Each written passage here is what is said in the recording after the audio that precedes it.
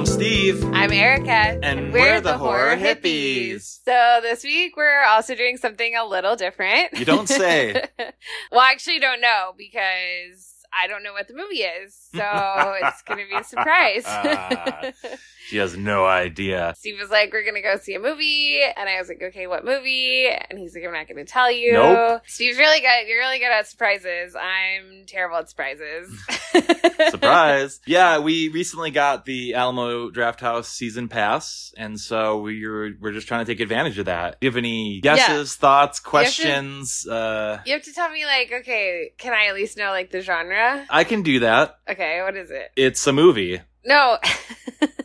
I don't know how to dress. I'm going on a movie date and I want to be like themed right for the movie, right? You know? What if I mislead you? Do that? It's a Renaissance drama filled with Renaissance trauma. It's a horror movie, but okay. So it is horror. So it's a fun one. Fun one. Okay. So like, don't take it seriously. So maybe not all black. Maybe add a little splash of fun color. Is it a movie I've seen before, or is it a new movie? It's a brand spanking new, and of course our listeners already know what it is. So this is fun for me. This is going against. So we decided recently that we really need to clamp down on our running time. Yeah. And get it under a half an hour, just for the sake of my sanity in editing, and also like because we only have so much time that we can use on our podcast provider allotment. Yeah. We also have other things we need to do, and well, give me a few more guesses or questions, or do you want to know the subgenre? Do you want to know? Is it a movie you think I'll like? I don't know, honestly. You're just gonna surprise me with a movie you don't know if I'm gonna like it? Well, you and I look at dumb movies or bad movies in a different way. See, look at you. Is it like a low budget? I can't reveal anything. Like quote unquote. But I find all sorts of joy with all sorts of movies. It's not like Skinamarink. No, that's okay. See, that one was serious and bleak. Okay, this one's like fun. You're gonna have a goofy, fun time.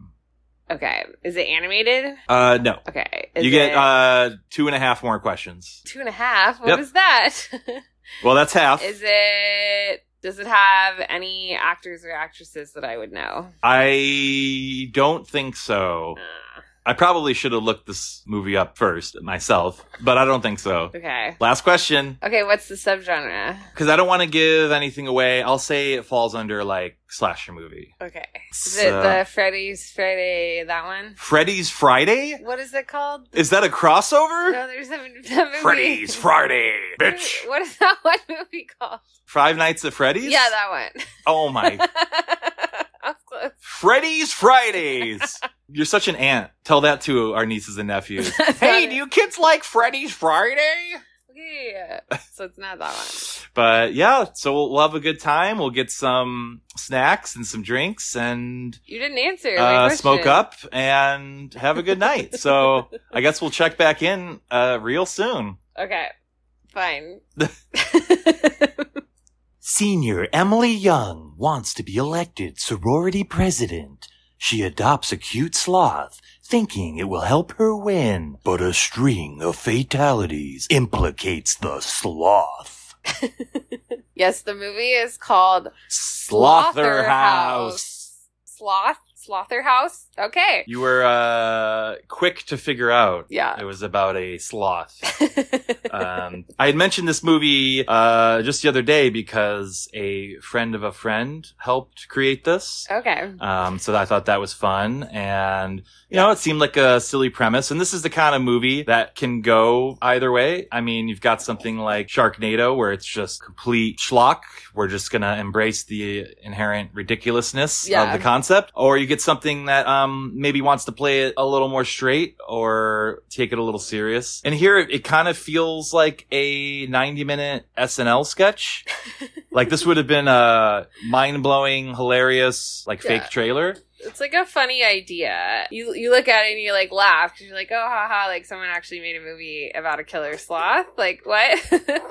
And you told me that like on the way there that I was going to probably get a big eye roll, or you were going to get a big eye roll. Yeah. And I think you know how people do like a double take? You did like a double eye roll. Yeah, double eye roll. Just rolling around in your head. It wasn't terrible. It was... This could have been a lot worse. For the first half, I really wasn't vibing with it. I did like the energy of it. It has bright, bubbly music. It's targeted, it feels like, at college-aged students. Yeah. Which, going into this, I just assumed it was rated R. Nope. It's not. It's PG-13.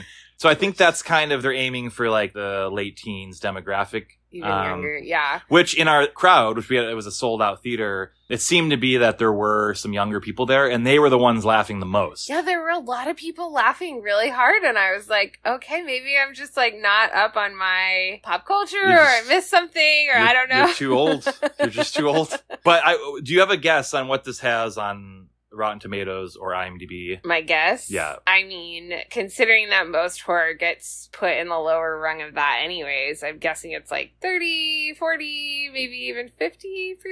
And what's the ranking on IMDb out of 10? I mean, maybe a 6. Slotherhouse, currently on Rotten Tomatoes, has a 67%. What?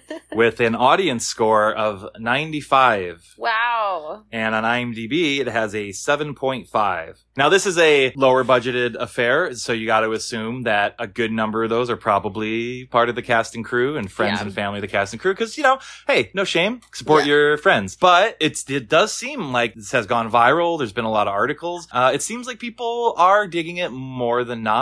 That first half, the humor wasn't working for me, and I was just kind of getting antsy. I wanted them to get to like the killing and the reason you buy a ticket. Yeah, I agree. I mean, I thought, like, the production value, I mean, they did make it look good. Like, the locations, the wardrobe, the makeup, the audio sounded good. Like, everything looked okay and sounded okay, and it wasn't a pain, to watch, which some low-budget movies go into that territory. But ever since I introduced you to the lower-budget films, you've endured much suffering much worse. at my hands. Yeah, so with that in mind, like, a lot of the characters didn't really work for me. I thought, like, the acting was okay. The acting was good. I felt like these actors could have even done more they were given a little bit more.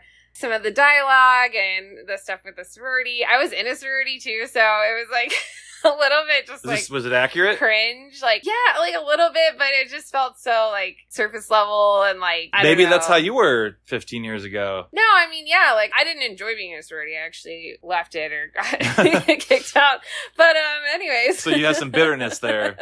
What mascot did you have? I just don't really like sorority movies. It was kind of like a Lifetime movie, but with horror. Like a slasher Lifetime movie. Like, I mean, I like sloths, and I guess it's like a kitschy, gimmicky thing that'll go viral, but the sloth was actually the best part of the movie. Like, the puppeteering was great, and he was really cute, and he had these cute little noises. Like, I really did like the sloth. Yeah, I do want to point out, I appreciate at the top of the credits, they put the puppeteers for the sloth. We're at the very top. That'd be the hardest job. Another great thing at the end of the credits, the very bottom, no artificial intelligence was used in the creation of this film. So I appreciate that. But yes, they nailed the most necessary aspect, which is the sloth puppet. If you're going to spend the most of your budget on anything, it should have been that. And so they made the right call. It looked cute when it needed to look cute. It looked kind of scary, which was also funny, when it needed to look scary and also funny. It could emote. It could move on its own. Yeah. It looked real enough that you were convinced they had a stunt sloth, a real... I honestly thought, is it a sloth? Like, maybe they could have gotten some scenes with a sloth and then, some with a puppet or something. But they had a real sloth and then they, like, deep faked an actor's face onto the sloth's face. Right. Well, I was also really grateful that they didn't go in, like, a really scary or grotesque, like, route. Like, they could have made it really scary or horrific looking, and it still just kind of kept its cute little face most of the time. Because that's the core joke, is it's this cute, slow animal, yet it's ripping people to shreds. Like, that's the joke. And if you were to veer from that, it's kind of like they even give a shout out to Chucky from Child's Play. Yeah, exactly. Which she says, like, oh, he's like a cute Chucky. And it got a laugh. But immediately I was like, but Chucky is cute. Chucky is cute. That was the reason he was a doll. The line should have been, she's like a furry Chucky. Yeah. And then it would have been like, oh, that's okay, I get it. When something is not supposed to be scary, but then it is, that's funny. But sometimes when they try to make something scary, like I felt like in the Freddy's Friday trailer. Oh, yeah. Five Nights at Freddy's trailer. They're trying to make these cute monsters look scary already, but then that takes away from the fact that they're supposed to be cute. Yeah, there is a very fine line there, and I don't know if they got the right balance. Like, I was mildly entertained, and I liked it enough. There were just so many moments for me that were so, like, cringe. Like, my... You're too old, like, I told action you. And cringe just, like, put yourself in the shoes me, like, of sorority Erica. None of the dialogue or the characters really landed for me, but... Yeah, some of the jokes might not have worked, or maybe it just wasn't vibing with us. But I will say I really appreciate that they did give time to try to create an actual story. I wanted to compare it to Cocaine Bear. Oh. Because Cocaine Bear... similar sort of silly killer animal concept and very similar issues where you buy a ticket to that movie because you want to see the cocaine bear and you want to see the bear fuck people up. And what do they do in that movie? They spend like 85% of the running time on characters you don't care about and all these different plot lines. And it's so meandering and slow. And you're like, what is this? Yeah. Why is this not just a bear unleashed on like a summer camp? Go. There was that one really good scene with the ambulance. That was great. That was peak Cocaine Bear. Was nothing else happened. The scene with the guy from all the TikTok videos. Oh, you want to speak to my manager? Good. I hope you do. I don't even want to work here.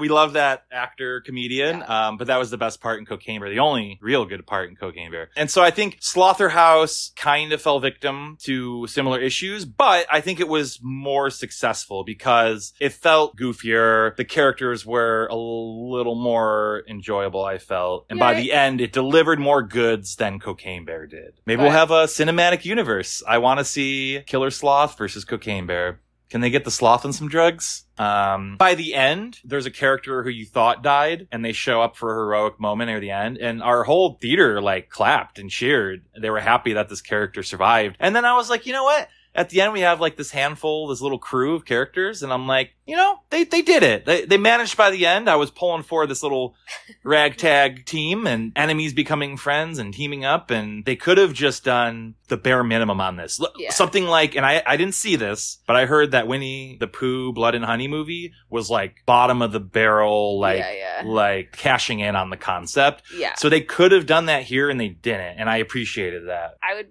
argue that maybe it is because of my age. And if you're younger, then maybe you'll enjoy it more. What's your age again? No. What's your age again?